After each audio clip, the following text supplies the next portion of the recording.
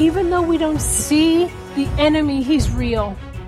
Even though we don't see the Holy Spirit in us, he's in us. And we have been given power over the demonic realm. And it doesn't matter how old we are. Hey friends, you're listening to the Victor Marx podcast with Victor Marx, founder of All Things Possible Ministries. Welcome to the show where we bring you real conversations facing life's hard truths, stories of redemption, and the latest from the front lines. Whether you're on the road, getting your day started, or finally settling in, we've got an exciting new episode planned for you. So let's dive into today's show. Today's episode is taken from a live message Eileen gave at Calvary Chapel, Reno, about the importance of identifying mental and spiritual strongholds. In this message, we dive into scripture and how to turn from the captivities that root in our lives, often from hard experiences. And we're reminded that Christ lives within us and gives us the power to overcome. Be sure to stay tuned for more on this message in part 2 next week. Here's Eileen Marx on identifying and breaking spiritual strongholds.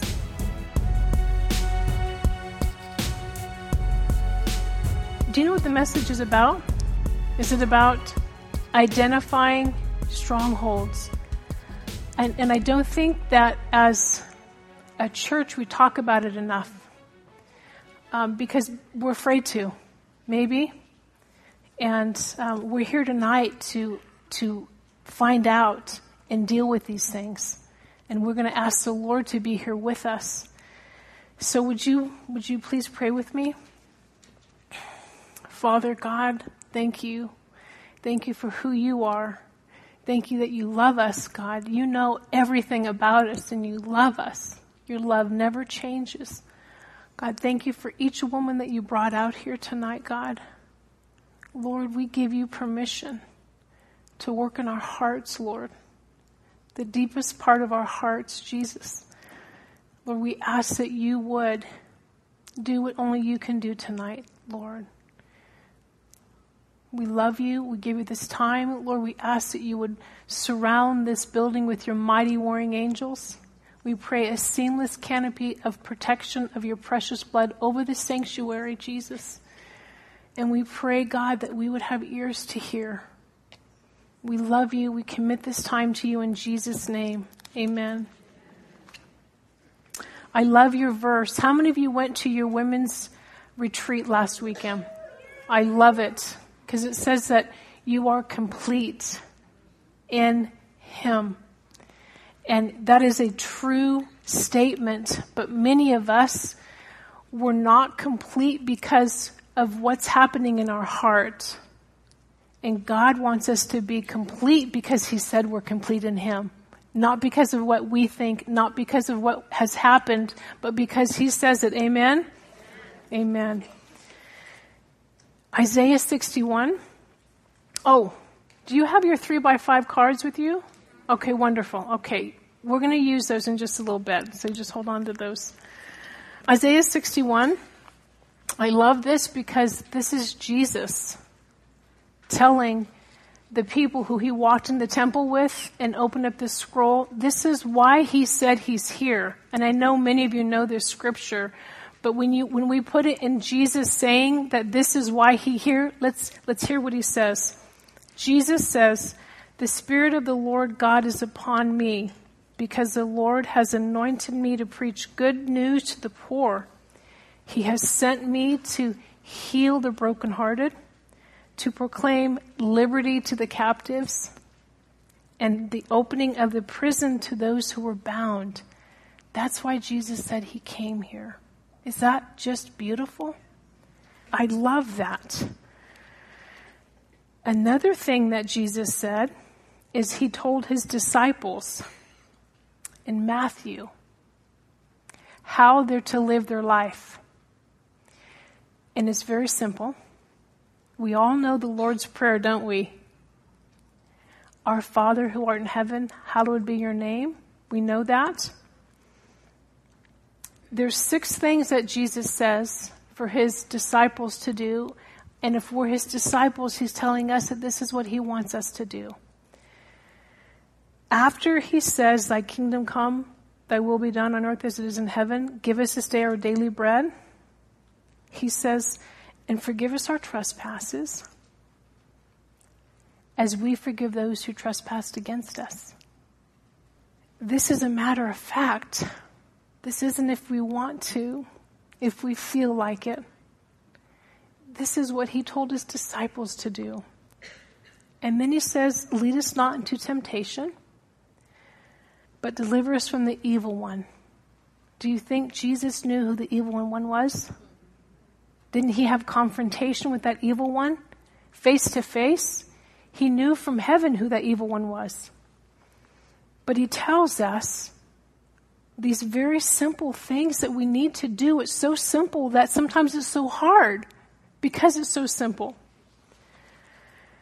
Ladies, if we are being held captive tonight by our anger, by our bitterness, unforgiveness, jealousy, pride, and on and on and on and on, the Lord doesn't want you to leave here holding on to those.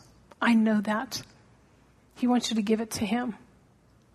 You just have to be willing to let it out of your heart and your soul. And there is victory that he wants you to live in. Do you believe that? The enemy also has a plan, doesn't he? And it's simple. He came to kill, to rob, and to destroy. Just the opposite of what Jesus came. Are any of you tired of being ripped off, of being robbed from what God Almighty has for you? Are you tired of it? Listen to what John Trapp says. Our spiritual weapons are scorned by the world, but feared by demonic powers. When we fight with truth and righteousness and faith and salvation, the Word of God and prayer, no principality can stand against that. Amen. Do we really understand who's in us? Do we understand as a believer, as a child of God, do you really understand who's in you and who's giving you the power to overcome evil? Raise your hand if you believe that. Awesome. Amen. Because that's the truth. Even though we don't see the enemy, he's real. Even though we don't see the Holy Spirit in us, he's in us. And we have been given power over the demonic realm. And it doesn't matter how old we are. We have a 10-year-old and a 12-year-old and a 22 and a 25 and a 26-year-old. But we teach our little ones that they have this power that is in them because that is the only thing that's going to help them overcome the wicked one. Amen? We don't have to have a high IQ. We don't have to have spiritual gifts. We don't have to have a degree in theology. We just have to simply believe it. And here's something interesting, ladies. If we don't believe it, if there's somewhere in our heart that doesn't believe it, that's an issue. Because that works against us, not for us. Demons are like bullies. Hollywood has done a very good job making people afraid, right? Because they make these demons out to be very, very powerful beings that can destroy people, right? Well, they can if they're not a believer. They do have that power to do that. But Hollywood, unless these people who are making these movies, unless they have the mind and the heart of God, they don't understand. And so people who are in that realm, ladies, we need to be filled with the Holy Spirit. We need to have the Lord in us so we can tell them it's true. This unseen world that we see, that we don't see, it's real. Sometimes even more real than what we see, I believe. Demons, I just said, are like bullies, right? The moment you stop giving the bully your lunch money, they have to change tactics. The moment you stand up and you take your authority in who God made you, guess what? They're going to go to somebody else. And ladies, we have that power. When my husband and I were in Iraq, we were in northern Iraq, and we went to a hotel that was a formerly Saddam Hussein's casino. And you can feel the demonic realm still there. You can just feel the oppression. And one way that my husband and I kind of broke that is we had our iPhone with our music on there, Christian music. And we would keep it in our room, and we would walk down the hallway to the elevator, and you can just feel the evil leaving. Because, first of all, evil doesn't like praise music, doesn't like Christians. And when we walk into a place, when we walk somewhere filled with the Holy Spirit, guess what? We can change that environment. It may not change the entire place, but we can change the environment. And that's what the Lord wants us to do. With authority, with power, that's us. That's what he wants us to do. Not being afraid, not trying to figure it out. Just walk in and take your authority in your workplace, in your home, in your circles of influence. That is what the Lord wants us to do, ladies. We live in times that, it's ushering in the Lord coming back. Please come back soon, Lord. So when we grasp that greater is he who is in us than what? It changes your world. And it really does start with us, and then our families, and then our extended families, and then our friends, and hear me? Do you know what I'm saying? It starts with us. We have to believe it. Amen? Here's the interesting thing. Demons don't fear us. They don't. But they fear the one who's in us. When we were in Hawaii, my husband, do you know how some people, they bring home pets, and, you have a new pet. My husband would bring home people. And they would be like right there in my living room. And what am I going to do? And you know what? The Lord has used my husband to enlarge my heart. Because now we have someone in our living room. But this young man who's a teenager, he was demon possessed. He had allowed demons to possess him. And when we were teaching karate together every Friday night after, we would do a Bible study. And my husband would get up and sing, and then he would teach a Bible study. But this young man, his name was Greg, was sitting next to me. And he did not like what was happening with the praise music, so he started manifesting. And my husband motions for me to take him out of the room. Thank you. Me? Okay. So we went out of the room, and we were sitting side by side. I didn't know what to do. I just started saying, Jesus, Jesus, Jesus, Jesus. And this kid turned and hiked his legs up to me like he was going to kick me. But he didn't. And you know why? Because he knew what was in me.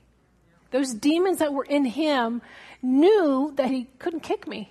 And I went, all right. I actually, my faith grew because of that. I didn't know what to do outside of call on the name above all names. And that demon didn't like it. So, just that simple thing, what happened? It changed the environment. That young man was delivered, but sadly enough, the Bible says if you do not fill those places, it was just a terrible thing. We pray that he's free now, because you know what that means. So, as children believe what they're told. Children believe what they see and what they hear. And it's interesting to me that Jesus says you have to become like a child, right? And he says, for such is the kingdom of heaven. And then he says, don't mess with children. It's better that a millstone be hung around your neck if you cause a little one to stumble. I believe with all my heart that Satan is the author of child abuse. physical, sexual, emotional. Because he knows that if he can imprint a child from a young age, that the chance of that child coming to know who God is limited. But he doesn't have the final word. But that is where he goes to start his work. We go to youth prisons, and sometimes there's mental hospitals for children that they've broke the law, they've done something crazy. But to walk into a mental hospital full of children on drugs is a very sad thing to see. They drug them out, and if you hear some of the stories of the children, you know why they're in there. And so many have been abused. So many have been abused that they don't know how to handle things. They don't know how to behave. Their trouble becomes bigger than their parents. It becomes bigger than their teachers. It becomes bigger than authority, so they're just put away. That is a plot from the enemy. I watched my husband. How many of you know my husband's story, Victor Marx' story? How many of you have watched? Okay, wonderful. So, for those of you who don't, my husband has a story out in his life. He was abused as a child. Every kind of abuse, he was abused. And God has used his life amazingly to tell other people that God can heal. God can bring healing. But I watched my husband, newly married, be transformed from this 6'2" black belt, strong Marine, to a little boy by a phone call that he took from his stepfather. See, because his stepfather, as a little boy, spoke lies to him, spoke things that imprinted my husband's mind. So he believed them. Even as a man, even as a black belt, even as a Marine, because it was in his head. It became something that he believed in. Do you know what I'm saying? As a new believer then, I wondered how that can happen. I was still I'm kind of new to our marriage, so I really didn't understand the whole picture that was happening with my husband. See, it's the lies that his stepfather spoke to him that were reinforced again and again. So the phone call, that was another reinforcement. Who's the father of lies? Satan. And he uses people to reinforce those lies again and again. So that's why somebody who's strong physically and mentally and all this, they can be tormented because of the lies in their head. When a person believes a lie, Satan goes to work in that life. And it doesn't matter how many Bible studies you go to. It doesn't matter how many songs that you sing. It doesn't matter if you believe the lie in your head. These are strongholds. These lies that you have believed become strongholds. So the truth is being washed over you, but you're not believing it because you still believe the lie. Here's how the cycle goes. You hear a lie, or you're told a lie, and then you repeat that lie in your mind as though it's the truth. The lie is then reinforced by your own mind or other people. Other people do something to you that reinforce that lie, and the cycle continues. When you read and you hear the truth, again, you can't apply it because you don't believe it because you believe in the lie.